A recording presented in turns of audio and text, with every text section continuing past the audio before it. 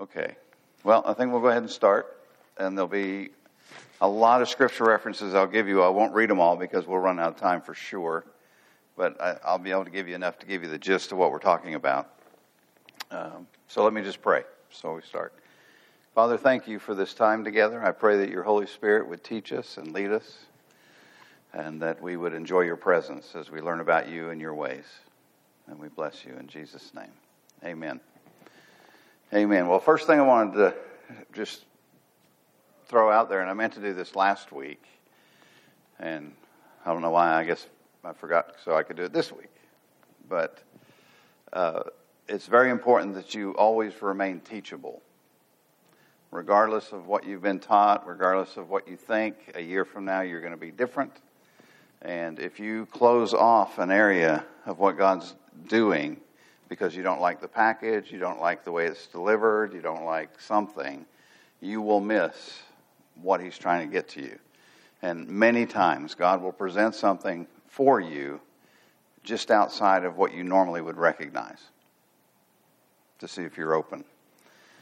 You don't have to worry about deception or anything like that. When you're open to the Lord, he can show you things through homeless people, through drunks, through people you wouldn't normally associate with. But there'll be something that the Spirit's doing if you're open, and you can get the nugget that he's trying to get to you. And often if you don't do that, you'll be stuck. And we have people at the altar all the time who say, I can't hear from the Lord. I don't know why he's not talking to me. And we're like, he's talking to you. I think he wants to know why you're not listening. Because it's just outside of this. And often I've learned my greatest lessons when they were presented in the worst packages.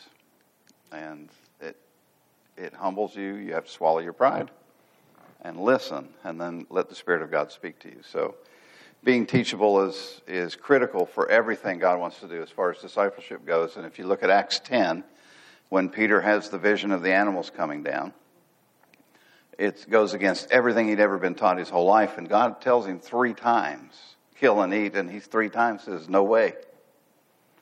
And then when it goes up the 3rd time, he does go with Cornelius' group.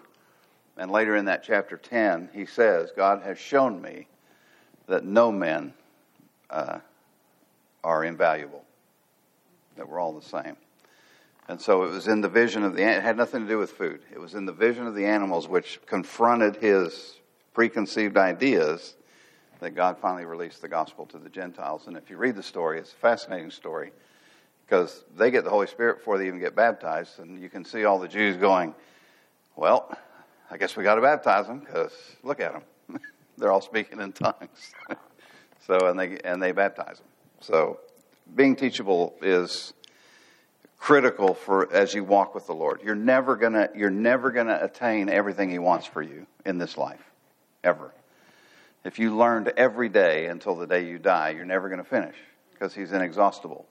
His character is way beyond anything we can comprehend, and so he's always going to be revealing things as you are ready for them. And it's not a point in time. I mean, it's not a time frame. He doesn't say in 3 months you're going to know all this about me. He says, when you get here, I'll tell you some more. And that can be 3 months or 3 years, depending on your response to what he's doing. And there's times in my life that I've drug on a 1-week lesson over a year, and other times I've actually got it fairly quickly. And it's not a question of feeling guilty or, groveling around like you're nothing. It's more an idea of an attitude and posture of being teachable so that he can tell you the next thing. Because you only have so much time on this earth. When you get to heaven, you're not going to need any of this. You'll have it all. So we want to start with talking about grace. Ephesians 2:8, you're all familiar with it. You're saved by grace through faith. And faith changes things. All right. When Jesus spoke to the fig tree, he changed the circumstance. The tree died. The scripture says in Romans that faith comes by hearing by the word of God.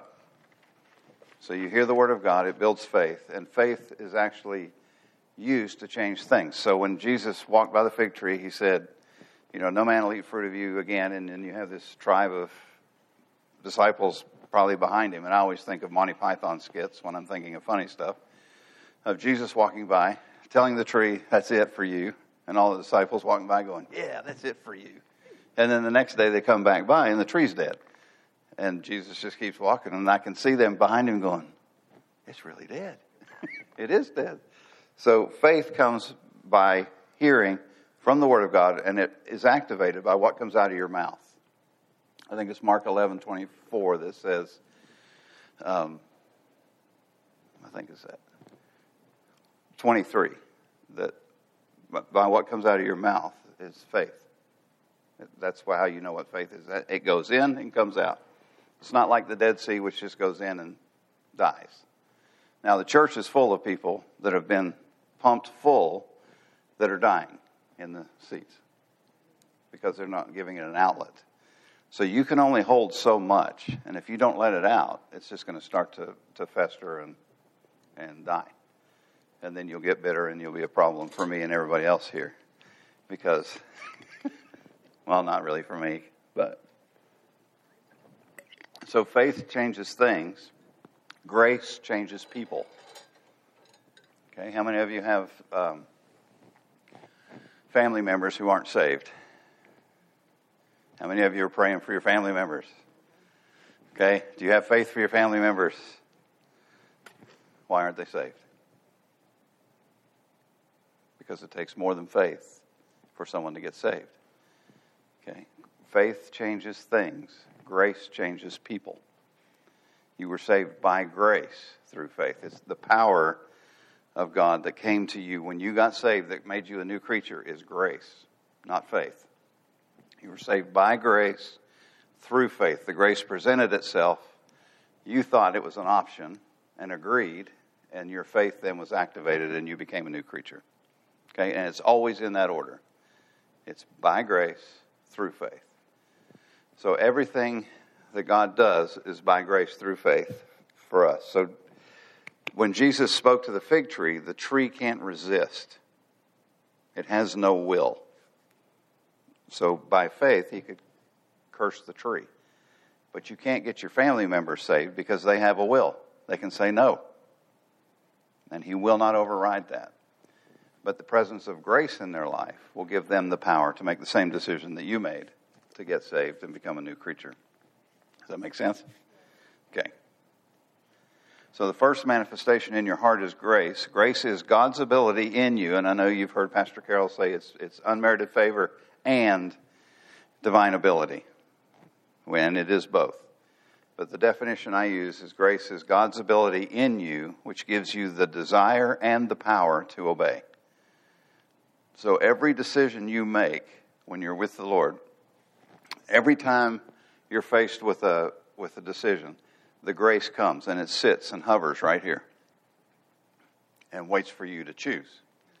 When you choose, the grace empowers you, and it gives you the ability not just to obey, but the desire to obey. So let's say God's calling you to a fast, and you really don't like fasting. So far, that's a good description of me. And so if he's calling me to that, the grace comes for me to fast, whether I want to or not. Now, the decision is mine. If I say I'll do it, I receive the grace. I get not only the power to do it, but I have the desire to obey. And then I can succeed. If I reject it, then it's going to go, and I'll never be able to fast. I just won't. The whole reason I rejected it was I didn't want to fast.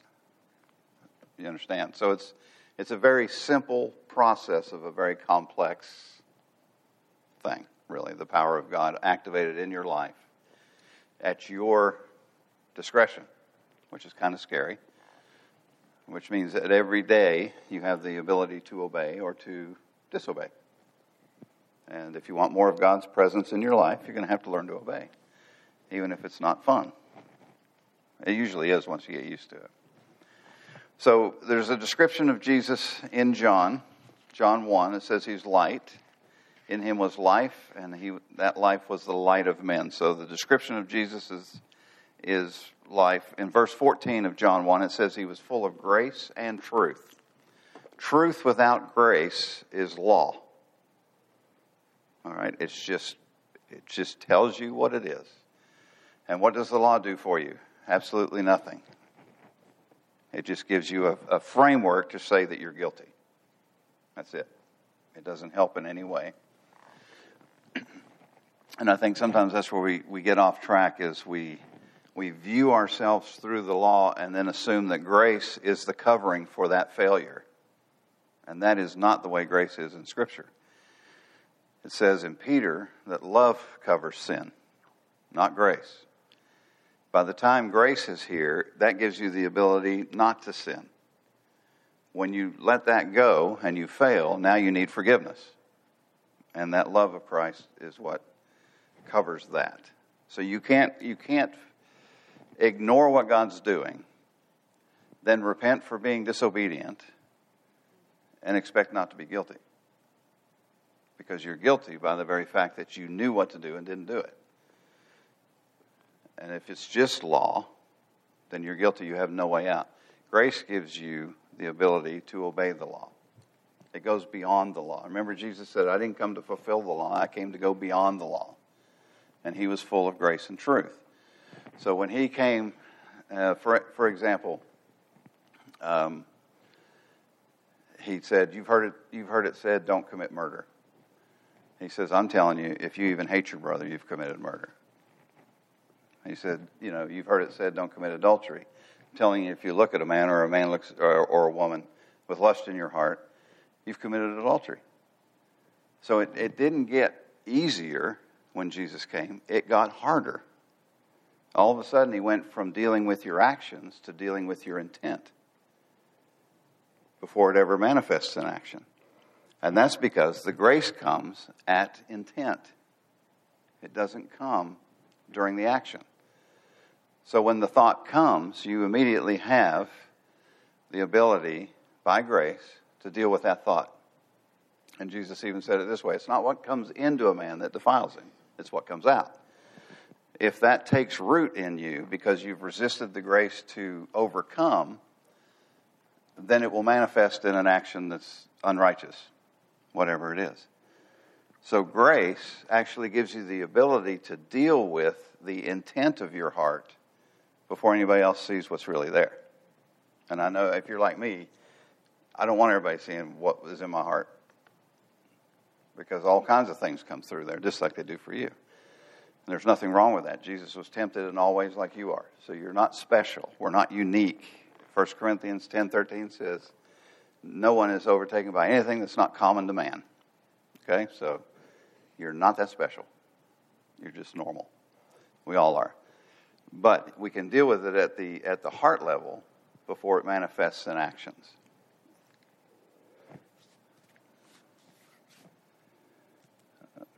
Okay, sorry, I start rambling and then I forget where I am. I don't forget where I am. I know where I am here. I forget where I am in here. Okay, we're led internally now, not externally. In the Old Testament, it was a cloud by day and fire by night. Everything was outside.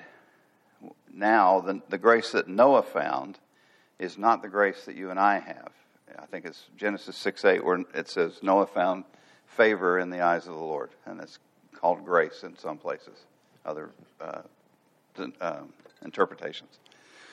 But the grace we have is different because of Jesus. All right, so we're not led externally anymore. I'm not led by circumstances. If I look at circumstances, the enemy will drive me crazy. He always will. Because if you think about it, if God opens a door for me, how hard is it for the enemy to open doors? It's not hard. How am I going to know which door if there's 5 open in front of me instead of just one? If I have to find the peace. Colossians 3:15. Let the peace of God rule and reign in your heart. Okay? You can look at a door and know, you know what? There's something wrong with that door. I'm not supposed to go through that door. And if you miss it, you know what you do? You just repent. Say, sorry, I missed that one. Or speak louder, I'm not getting it. Or wait. You're never going to offend God with the right heart, even though your actions may be slow. You'll offend him when you quit considering him before you do your actions. That's what's offensive. Because he's done everything for you to succeed, and then when you run in like a bull in a china shop and do whatever you want, and then expect him to bless it, and then get mad at him when he doesn't, that's the height of arrogance, if you think about it. Yes?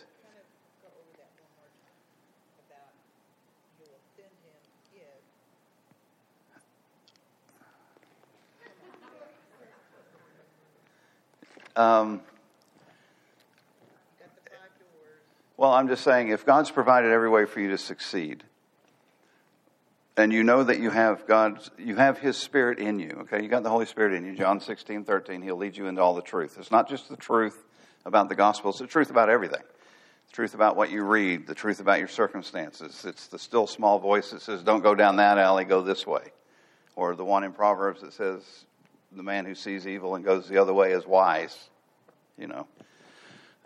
So He's provided every way for us to succeed. The only thing that gets in the way is my desires, honestly. So I had a girl that was going to come help us in Kiev. We prayed with her. Her pastor was on board. Her parents were on board. We'd done started the paperwork for the visa. She was immediate on her responses to emails. And then all of a sudden it started getting slower on the response. And then it got dead quiet. So I called. Her name was Rachel. And I just said, hey, Rachel, what's up? And she said, you won't believe it. I got my dream job. I said, really? She said, yeah, it's been, it's the job I've been waiting for my whole life. I said, well, didn't you pray about coming to Kiev? And she said, yes. And didn't you talk to your pastor and your parents and they prayed and confirmed with you? Oh, yeah. But this is my dream job. So she never came. So the point is, if you let your desires get in the way of what God is leading you to, it will derail you because it only takes a few degrees separation at the beginning and you're way off later on. So do I believe that God can bless her in that job? Yeah, sure. That's His character.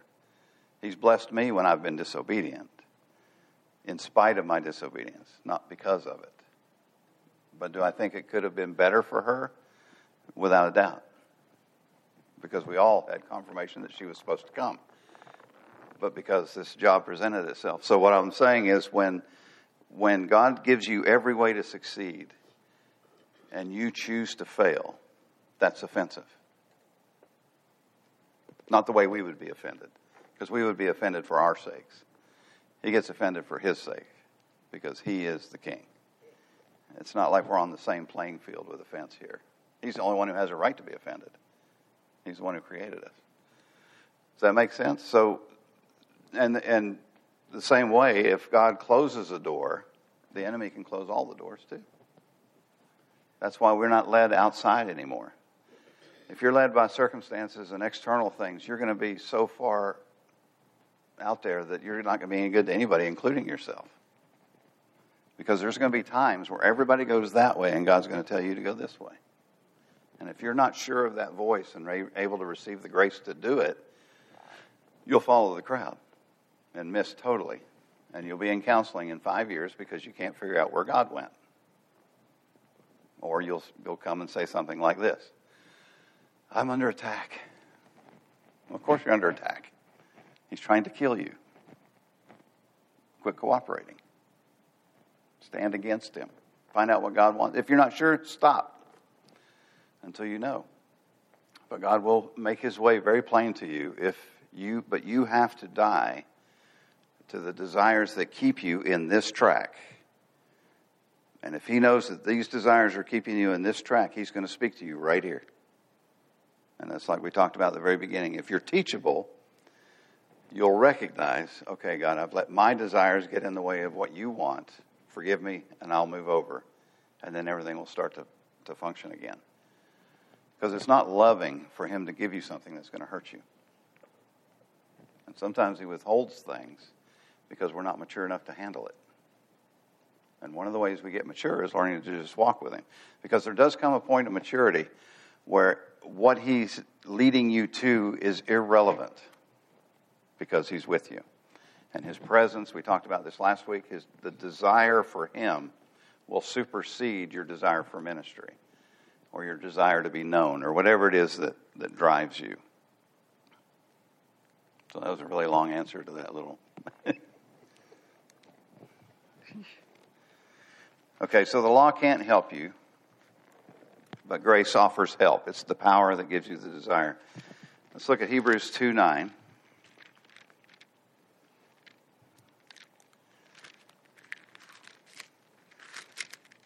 I was going to mark these, but then I thought there's so many references, I'd just have a whole bunch of tags and I wouldn't know where they were anyway. Hebrews 2:9. But we see Jesus, who was made a little lower than the angels for the suffering of death, crowned with glory and honor, that he, by the grace of God, might taste death for everyone. So how did Jesus taste death for everybody? By grace. The same way we have to do things. Jesus took all of his deity and put it aside to come down here and live as an example to show us how to do this. And he went through everything you're going to go through, yet was without sin, so that he could be the example. Where's the story of him getting the grace? Do you remember? That's a trick question because I looked it up, so I know where it is. It's Matthew 26, 36 to 46. It's when he's in the garden, where he goes in, he says, will you pray? He goes in farther, and he says, I don't want to die. 3 times. He begs the Father, I don't want to have to die. In verse 44 of Matthew 26,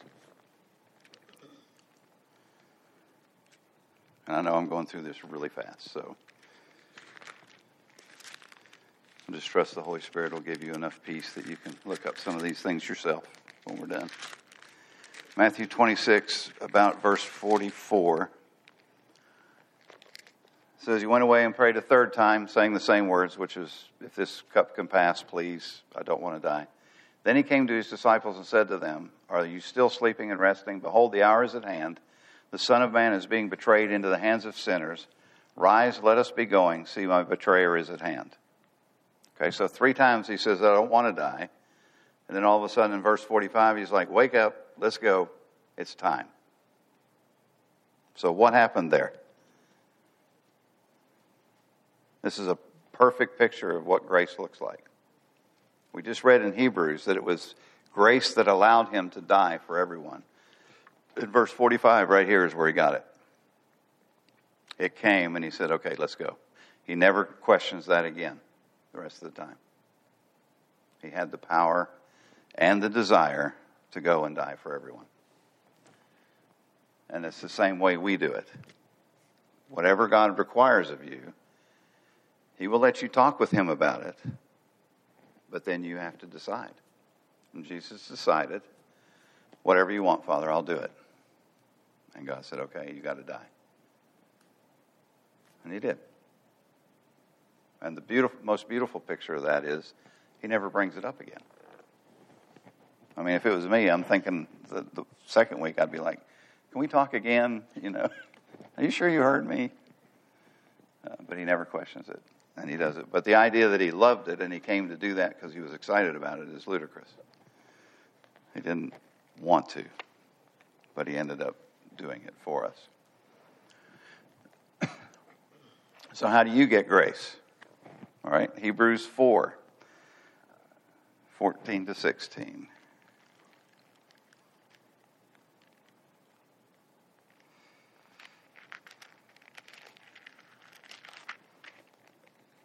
Seeing that we have a great high priest who has passed through the heavens, Jesus, the Son of God, let us hold fast our confession. For we do not have a high priest who cannot sympathize with our weaknesses, but was in all points tempted as we are, yet without sin. Let us therefore come boldly to the throne of grace, that we may obtain mercy and find grace in our time of need. Okay, when's your time of need? Pre or post sin? It's pre. After sin, you need forgiveness.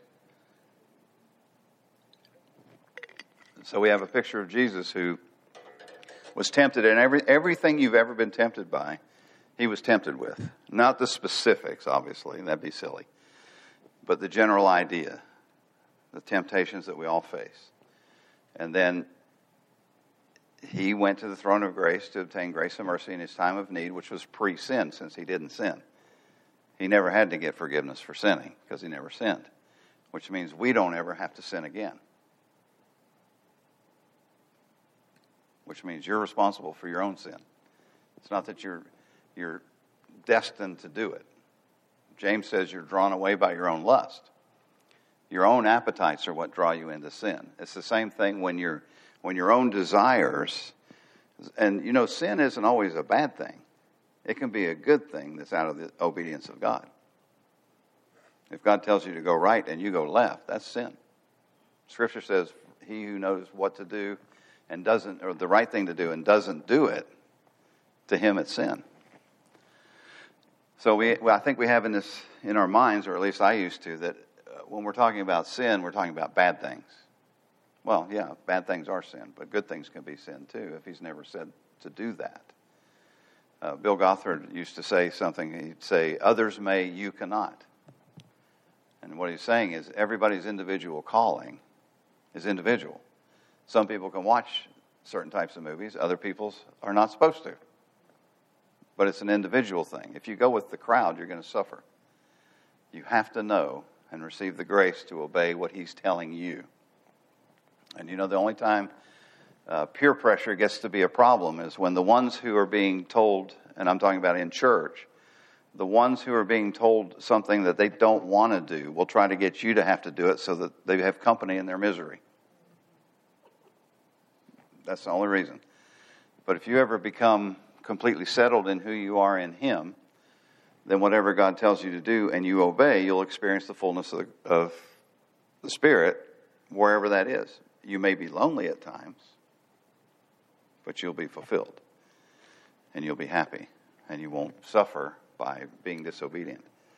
I think disobedience is really going to start manifesting itself more and more and more in the months and years ahead.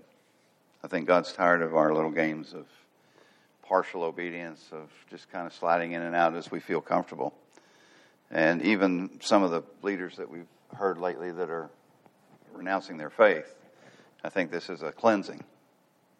You know, some people are like, well, that's really sad. Well, yeah, it's sad, but he's purifying the church. He's not allowing these things to stay anymore. And so that for that we should be excited, although it should be a warning to us. Don't play. At least with things that deal with obedience and what God's asking you to do. So faith comes by hearing, grace comes by praying. Come boldly to the throne of grace that you can obtain grace and mercy in your time of need, pre-sin. Which means every temptation, you have a way out. If you choose it. The hard thing is you're choosing against your own appetites.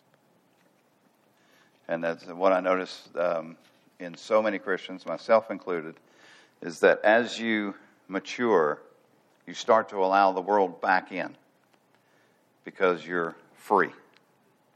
I'm free, brother. And yes, you are. But you're free to obey. You're not free to do what you want to do. And it's gotten, if you ever notice, the zealousness of a new believer is infectious because it's not been tainted with the world.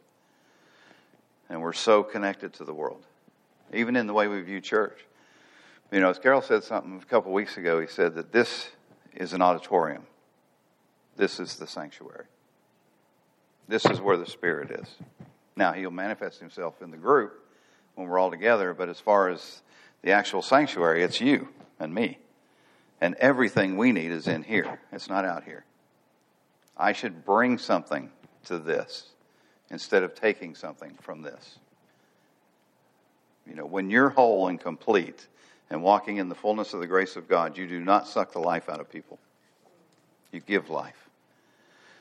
And we all know people that when we get in their presence, you can feel it. It's just like this, I can't breathe.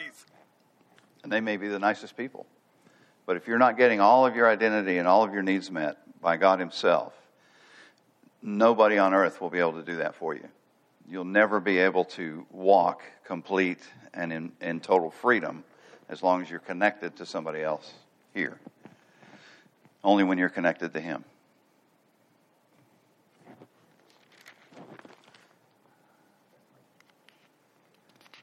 So you don't have to sin again. 2 Peter 3:18 says that we're to grow in the grace of God. If you get grace by praying, how do you grow in the grace of God? Grow in your prayer life. Learn to pray. Be aware of His presence. It doesn't have to be a formal liturgical prayer. Just acknowledge that He's with you. Just the idea, if you can get in your head the idea that He's standing beside you, it will keep you from so much. Because, we talked a little bit last week about integrity. If you watch something different when you're by yourself that you would with this crowd, you've got a problem. Because you're not integrous. You're feeding your appetites when you think you're alone, but you forget is that God Himself is standing right beside you the whole time. And that's really what accountability is. It's being seen to where it keeps you from doing something bad.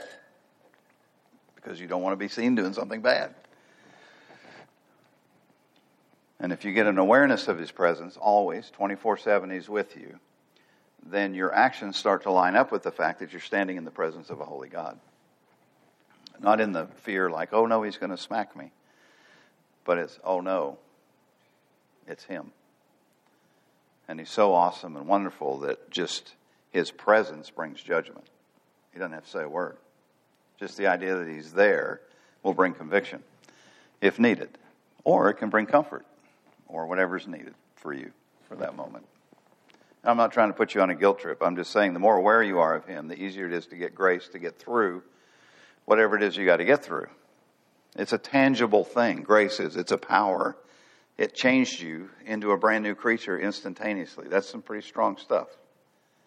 It gave Jesus the ability to die for everybody at one time. It's not just this light, airy toy that floats through the air.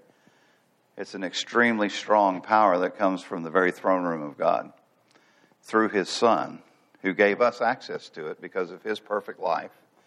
And He said, now you can have the same thing I had. And there's nothing more exhilarating than overcoming something in your life by the grace of God because you knew He was with you and you appropriated the power and the strength that He had to overcome it. And then you're never, when you do it by His power, you're never tempted to take the credit for it because you know where it came from. And that puts you in a position to be used for all kinds of things. All right, let me hurry here. You don't get grace for tomorrow till tomorrow. You get it when the challenge comes. They didn't get grace to feed 5,000 until it was the time to feed 5,000. Same way for you. You can't get grace for next week. That's why Jesus said, don't worry about tomorrow. It's got enough troubles. You don't need to worry when you understand that the power for tomorrow is there tomorrow. Then you can sleep well. Because tomorrow will have its own issues and you'll know how to deal with it. All right, in 1 Corinthians 3, I'm not going to read this whole passage, but I think it's important to note. 4 to 15, 1 Corinthians 3, 4 to 15 is Paul writing about being a master builder. I'm sure you're pretty familiar with the text. So starting in verse 4, he says, when one says, I'm of Paul, or another, I'm Apollos, are you not carnal? And who then is Paul? But ministers. 6, I planted, Apollos watered, God gave the increase. Neither he who plants is anything, nor he who waters, but God who gives the increase. He who plants were God's fellow workers. Down in verse 10, according to the grace of God which was given to me, Paul, as a wise master builder, I have laid the foundation and another builds on it. But let each one take heed how he builds on it. Okay, so Paul's saying, I had the grace to be a master builder, and I laid the foundation, and you need to be careful how you build. So, and then he goes on, he says, if anyone builds on this foundation with gold, silver, precious stones, wood, hay, straw, each one's work will become clear, for the day will declare it, And you go on and it says, when the fire comes, if your work remains, you get a reward. If it's burned up, you suffer loss. If everything you do is burned up, you yourself will still be saved. Okay, now how is it possible? Let's say all the works that I've done my whole life are right here, and yours are beside you, and the fire comes, and your pile goes to about half, and mine is gone completely, just smoke. And he says, well, you're saved. How is it everything I've done could burn up and I could still be saved? Okay, I was saved by grace. The only thing I ever did by grace was get saved. Anything you do without grace is dead works. And it's going to burn when the fire comes. So everything if you don't pray to get the grace, and when I'm talking about praying, I'm not saying, go in your closet and spend 25 minutes looking at the east wall and do your vows and all that. What I'm saying is when you're not in communion with God, getting His heart for what He wants you to do, then using His power to do it. See, when He does something, it's eternal immediately. Even non-Christians are eternal. They won't be in an eternally good place. So when He breathes on something, it's forever. If you do it in your own strength, it's going to die.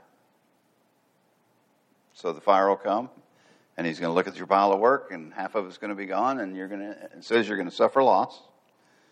Whatever stays, you get a reward. What He does is He gives you a reward for doing stuff with His power.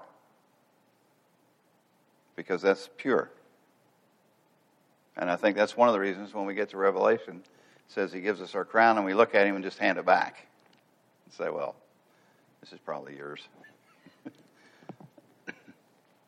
So anything you can do without praying is going to be dead works. And that's why your strengths are your biggest hindrance, not your weaknesses. If I asked you to list your strengths, you'd give me 1 or 2. And if I said, what's your weaknesses, you'd give me 20. But you don't submit those 2 to the Lord because they're your strengths. You don't need Him to perform at a high level in those things. And that's why it has to be independent of what you're doing.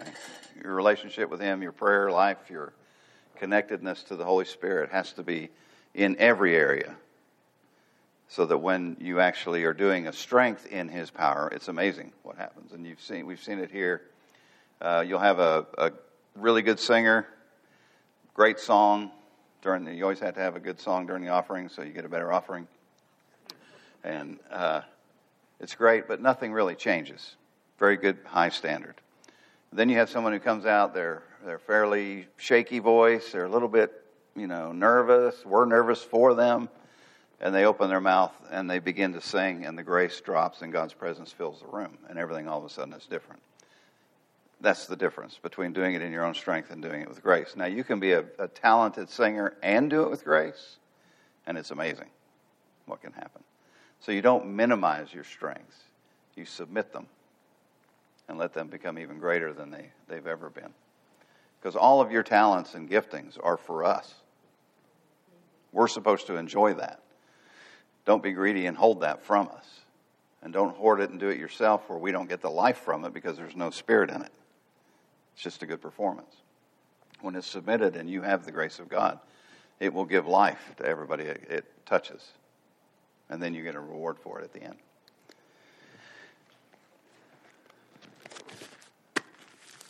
Okay, lastly, any questions about that? I'm going to get a Cricket soundtrack for my phone, so I can just... All right. Lastly, Galatians 2:21, don't frustrate the grace of God. How can you frustrate the grace of God? Galatians 2:21. You frustrate the grace of God by not using it when it comes. He sends it for you, and you just do it in your own strength. Paul says, don't do that. Because I don't care how good you are, it won't be as good as if He's involved with you. Okay, let's move on. There's a couple things that will keep you from being able to receive grace no matter how much you pray. One is unforgiveness, which we'll talk about next week. And the other is pride. James 4:6. God gives grace to the humble and resists the proud. So if you have pride in your heart, it doesn't matter how much you pray, he's going to resist. And that word resist is not just ignore you. It's coming against everything you're doing. Because pride is what put us in this mess to begin with. From the very beginning. He does not tolerate pride. And unfortunately, I don't think you'll ever get to the end of it in your life. Maybe you will.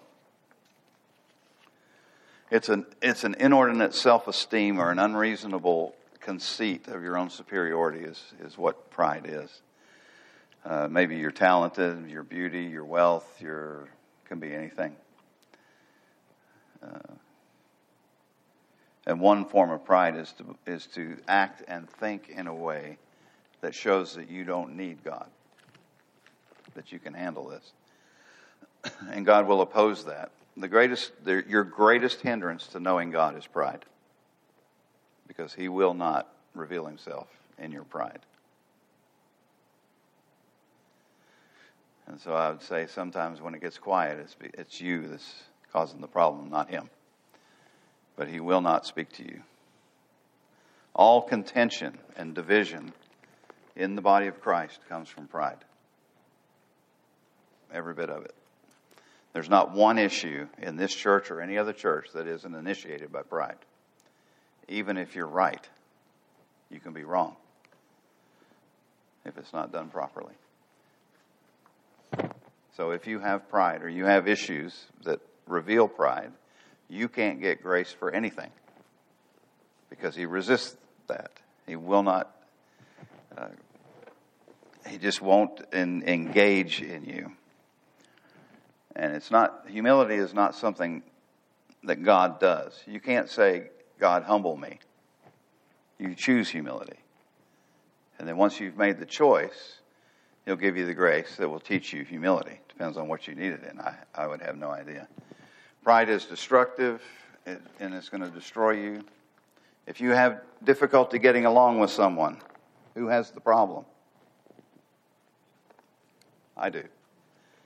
Years ago, I was with a leader, and we were talking about something, and I didn't like what his answer was, and I just looked at him and said, I have a problem with that. And he laughed. He goes, then you have a problem.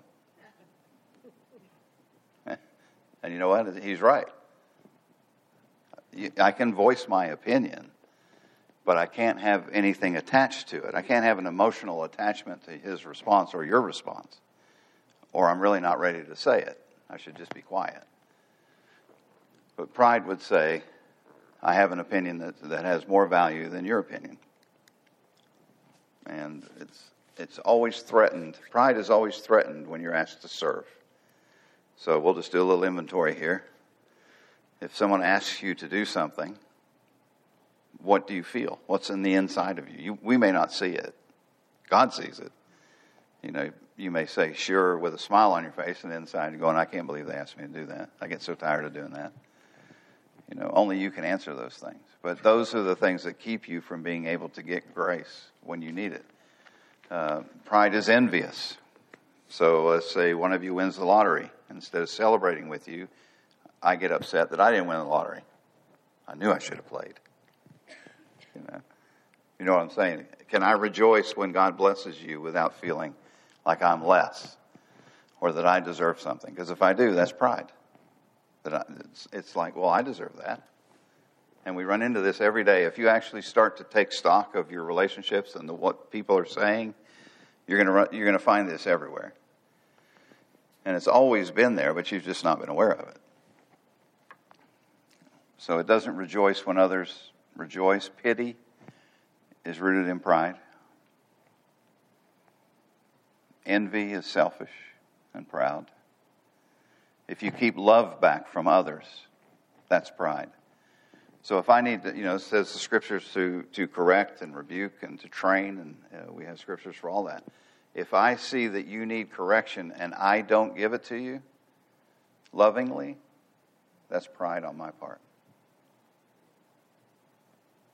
And I've had that happen where I knew I should say something, but I wanted them to suffer more before I gave them a way out, which would have totally ruined it anyway, but I just didn't say anything. That's pride. And no, I didn't say a word, so nobody would have known except me and God telling me. And it's a very subtle thing. Pride always wants to be strong, won't admit mistakes. You know, if I make a mistake and you call me on it, and the first words out of my mouth are an excuse or why somebody else was to blame, that's pride. It may be true, but it's still pride. Because I make mistakes all the time. And I remember a couple years ago, I was here and I made a mistake and somebody called me on it and then told everybody about it here. And I was intrigued because I thought, why do you celebrate my failure so much? You know, why do you need to elevate yourself? Are you that low that you have to shove me down to get to where you feel?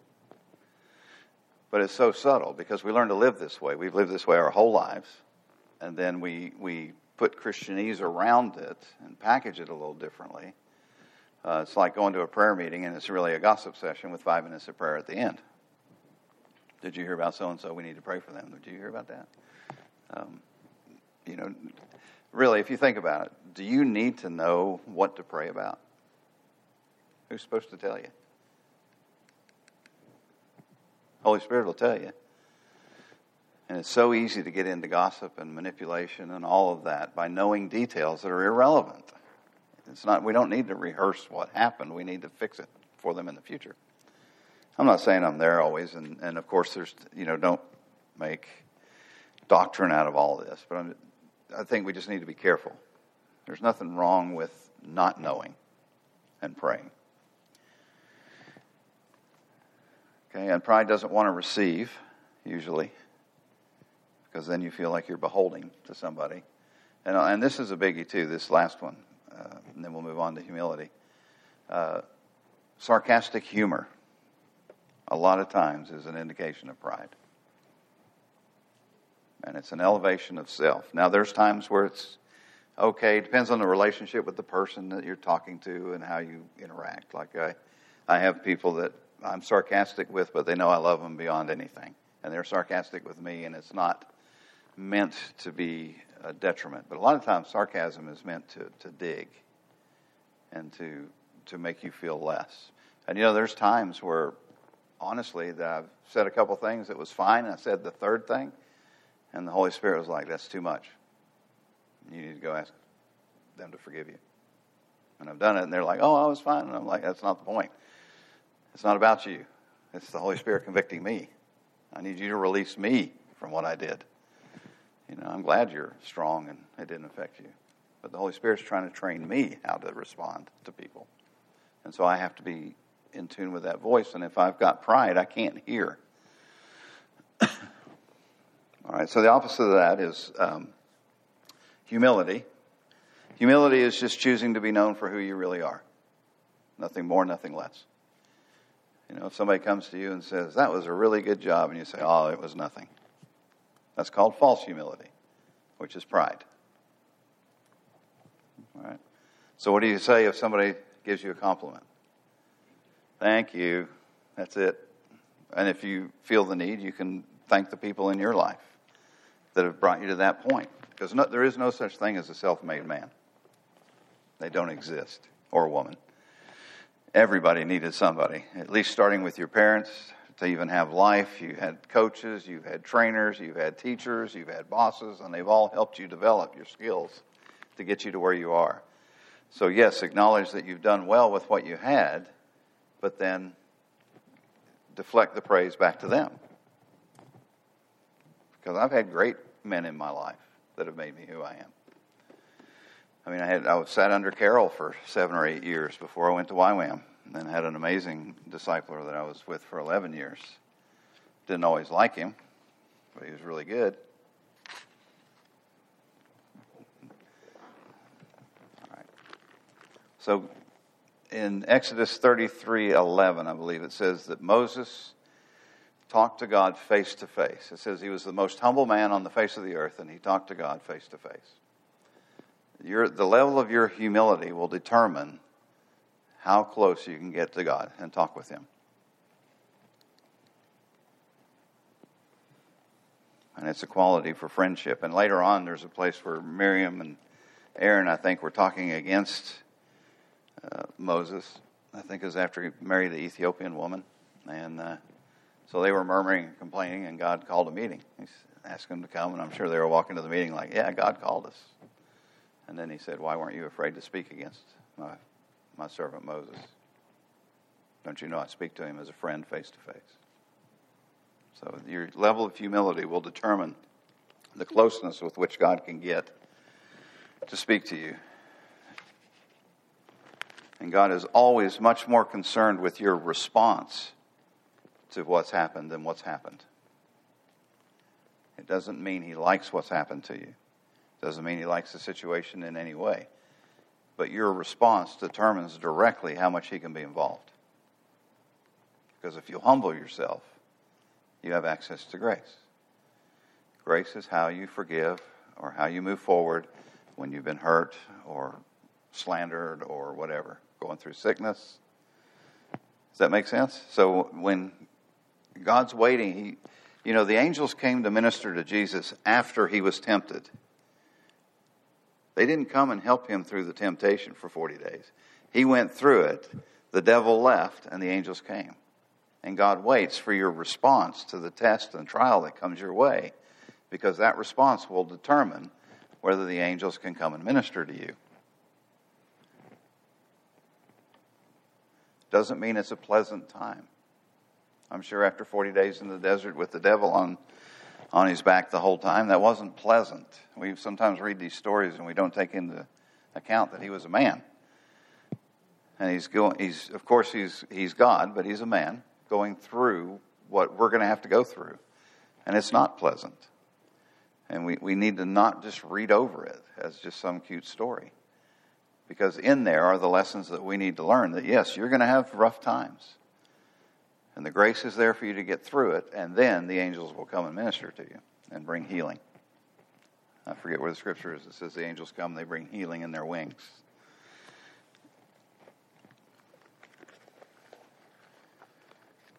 So it's humility is realizing that if there's anything good in you, it came from God or other people. So if you're talented, where did the talent come from? From God.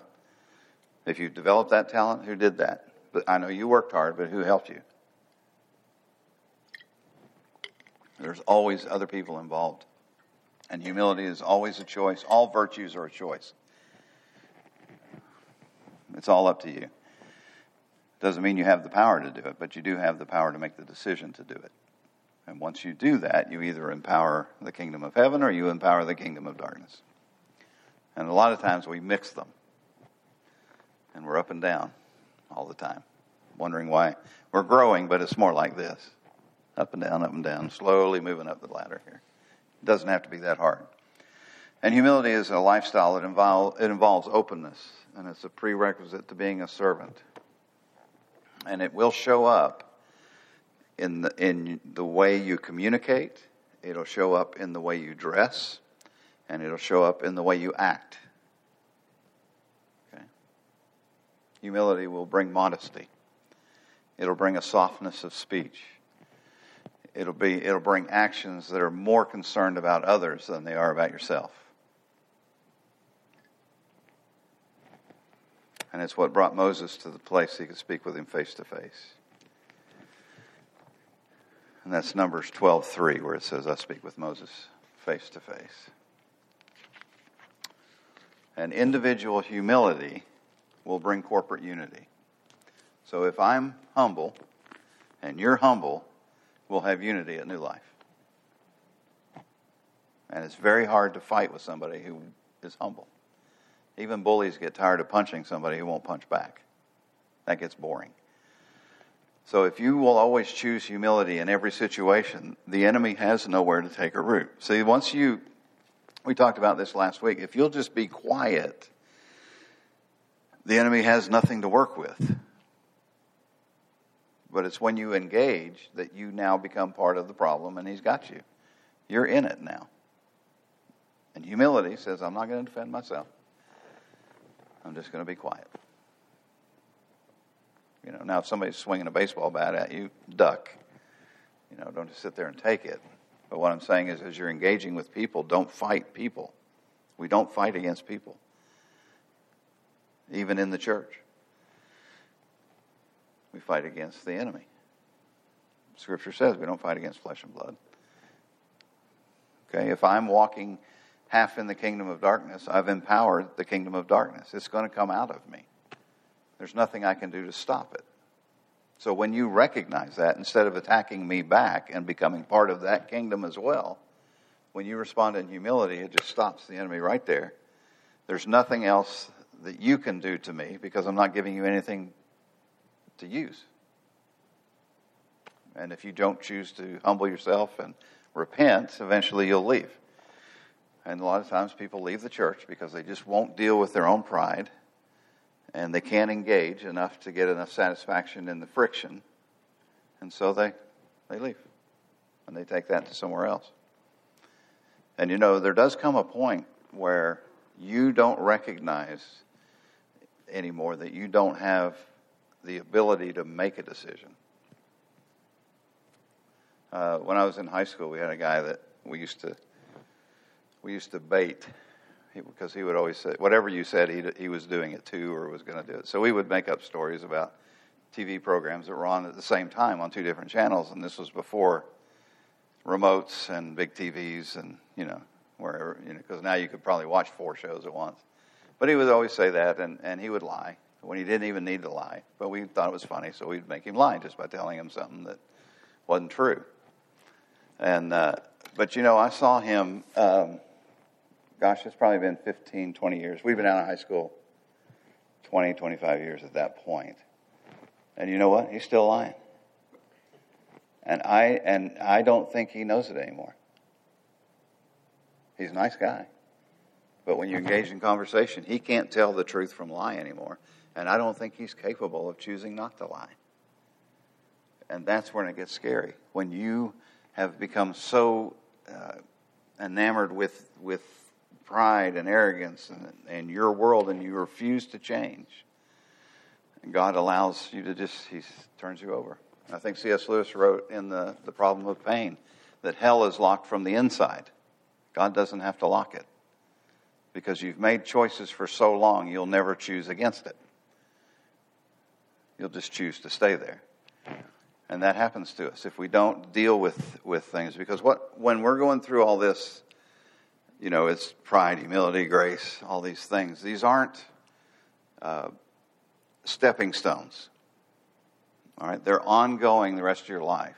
And they go back to what we talked about last week, was if your desire isn't right, these things are not going to help you. And you're going to be frustrated. If your desire and your foundation stays right, then grace comes, the relationship with God comes, the humility is there, the grace is there, unity comes, and the kingdom is working in your life and fully manifesting as you grow in your knowledge of Him. Because that's what we're supposed to be doing. So corporate or individual humility brings corporate unity. Psalm 133 talks about how good and pleasant it is when brethren dwell together in unity. It's like the dew of Hermon and oil on Aaron's beard, I think, or his robe. Just read Psalm 133. And doesn't mean you have to agree with everything. I can agree with nothing you say and be in unity with you. It's not unanimity.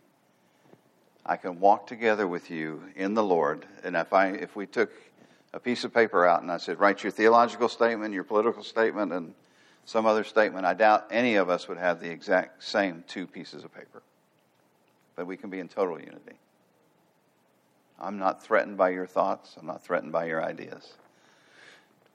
And you shouldn't be by mine. And the more we do that, the more unity we have. And we do have a very unique situation here, where we have a lot of different groups that we have a lot of fun with. And we celebrate the differences. And we learn to overcome the conflicts. And then we continue to walk in unity. And it's in that place that God commands a blessing. You can't outrun His blessing when you're in the place of unity. And being unified with somebody does not mean you buy into all their doctrine. It just means that you're going to make a choice that as much as it depends on you, you're going to live at peace with all men. And I can do that with Republicans, Democrats, libertarians, atheists. I'm not going to name any more or I'll forget somebody and they'll get mad. Okay, matter of fact, our differences are what make it fun. If everybody was like me, I'd be really bored. But I need you in my life to make my life richer. And you need me in yours. Some of you are really uptight. You need me to come around and say, hey, chill out. And then I need you to come around and say, hey, tighten up a little. That's why Tim and I work together so well.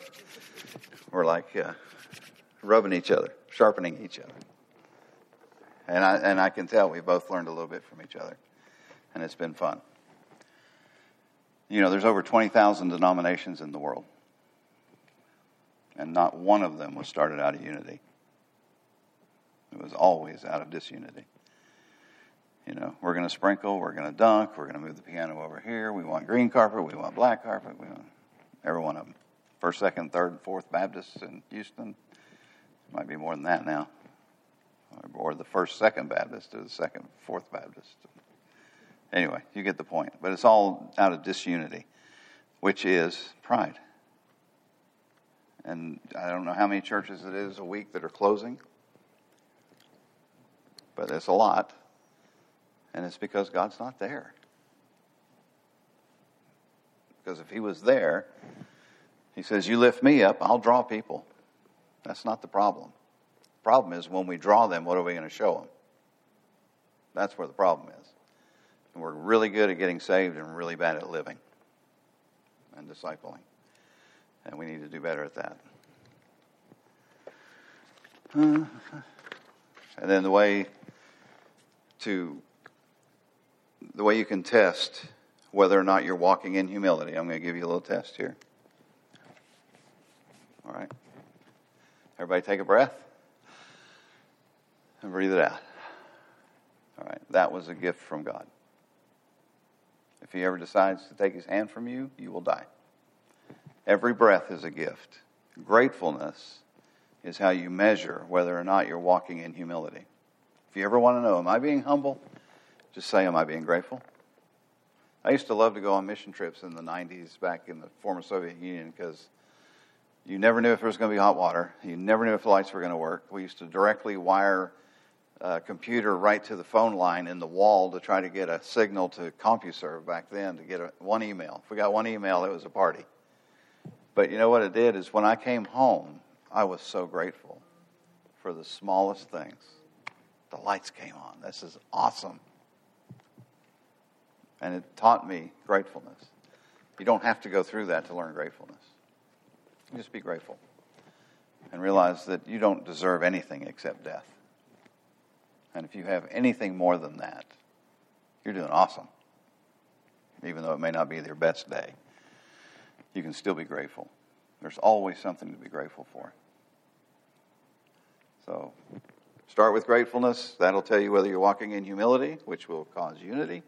Gives you access to grace. Grace gives you the ability to do anything God says. What does God require of us? Love him and love people. And that will fully empower you to do that all the time. You never have to fail. Again, it's not that hard. And it's not that big. And it's for everybody on the planet. Are there specific ministries? Of course. Specific callings and giftings? Yes. But most of us are just supposed to learn to walk and live like Jesus did. And just expand the kingdom wherever we go. And bless those around us. Pray for our enemies. Feed the hungry. Clothe the naked. And just enjoy life. And learn to live a kingdom life in this place.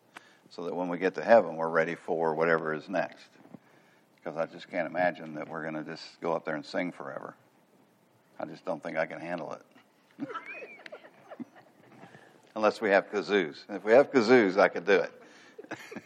But you know what I mean. He's way too creative to have us go up there and sit for eternity. Matter of fact, we actually come back here. So, I'll be interested to see the changes when we come back. All right, any questions? We got about 20 minutes there's any questions or thoughts, or I covered a lot of. I usually take 5 to 6 hours to cover all this, so you guys really listened well. When you were talking, I think when I drive, it's really hard to be humble. Yeah, she said when she drives, it's hard for her to be humble. I've seen you drive. No, I'm kidding. I think in the car, though, that's like, isn't there a scripture somewhere that says that's like a cocoon, that's like off base? When you're in the car, you can cuss and yell at people, but then when you get out of the car, it's like it's like everything's fine, you know.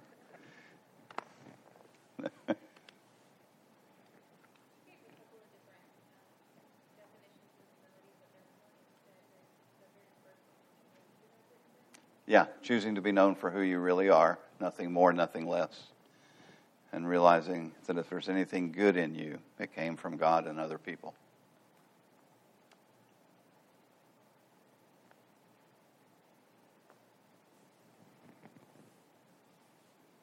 Yes? Is there a way to get to last week's, because we missed it? Okay, the question was, is there a way to get to last week's? There is, but I'm not sure how. So I will find out for you. Okay. Yeah, I'll find out in the morning. Try to catch up.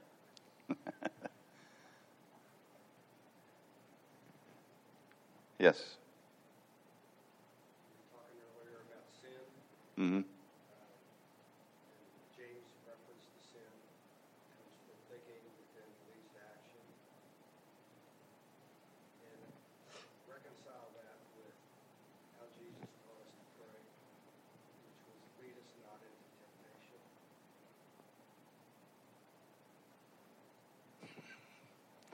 We have a very simple question from the back about reconciling Jesus teaching us not to be led into, or praying, lead us not into temptation. And what was the other part of the question? And how James talks about what sin is that it's first from within, Mm-hmm. each thought that leads to actions that's in. I have no idea how to answer that. I mean, I'll just ramble on. I'm not a theologian, so I don't give it, I'll just give it a shot since I'm up front here. I think when James is talking, he's saying that your appetites and everything are coming from inside.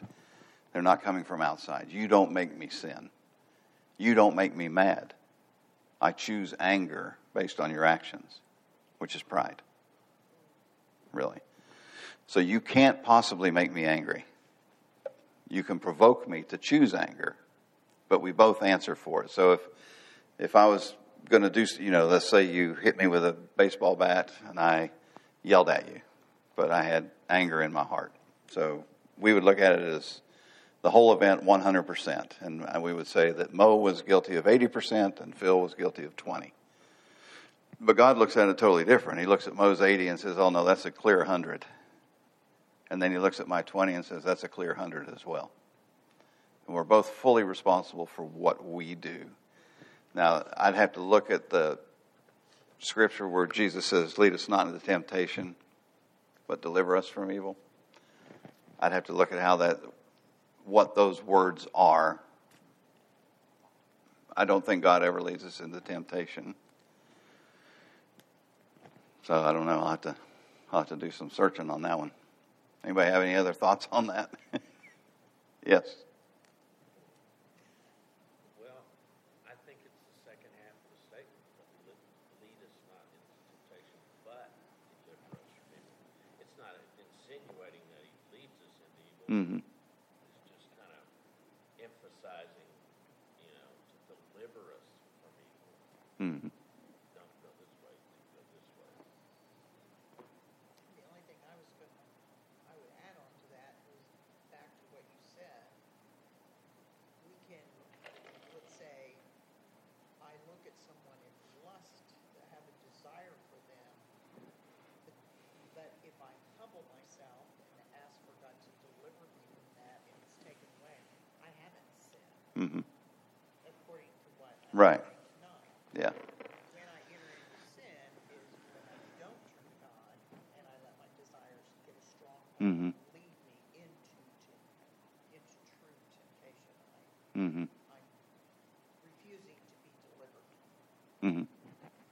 Yeah, it could be that too. Yes. I'm not a theologian, but I stayed at a Holiday Inn Express last night. Yeah, it's well documented. The way I reconcile that is, I believe in James it says that God doesn't tempt us, but our desires Yeah, our own lust. are actually what lead us. And we covet, we desire, so we steal, we murder, whatever. It's our sinful nature.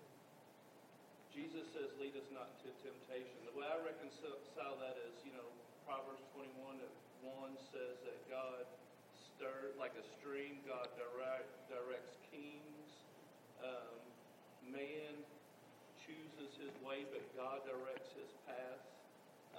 We have a sinful desire, and we're gonna be tempted based on that sinful desire. If God directs our path, Okay. and he stirs us in different directions, he can keep us off that path that my sinful nature is going to choose this sin that's placed in front of me. So by me praying, God, lead me not in temptation, basically I'm saying, Don't lead me. keep me from the things that my idolatrous heart lusts after. Mm-hmm. Keep them away from me. Right. That could be it. Yeah. What was the address of that Holiday Inn? It's on Gilman. Yeah. You're more welcome to stay. We got a couple rooms. Yeah, but don't forget, too, it doesn't matter what you're tempted with that comes from inside of you. There is grace immediately available. And the goal is that no matter where you get led, to take the grace to avoid sin. And I think, you're probably really close there, that he's saying, God, don't lead us into the path of our own lust. Which you'd think he'd be able to do that.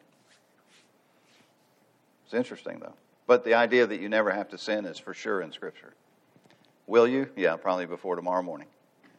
But you don't have to. And the more we get aware of him and his presence and his grace, the easier it is to stop it before it takes root.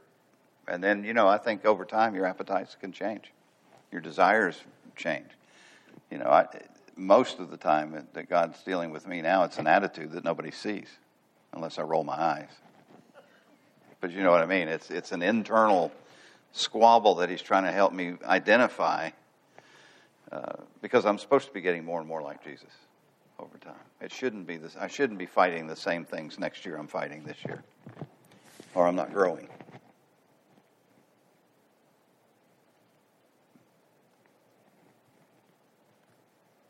All right, well, let me pray. Thank you, Father, for this time together. I thank you for your word. I thank you for your spirit. I thank you for your amazing provision to help us live a life that's pleasing to you. And I ask that as we go home, that the things that matter would be rooted deeply in us, in our hearts, that we would think on it overnight or even tomorrow. Anything that wasn't from you or was wrong, I ask you to remove it and to just eliminate it. And I just pray that we'll never be the same. Starting tomorrow, we'll be different than today. And then on Friday, we'll be different than tomorrow. Lord, we bless you and thank you. In Jesus' name, amen.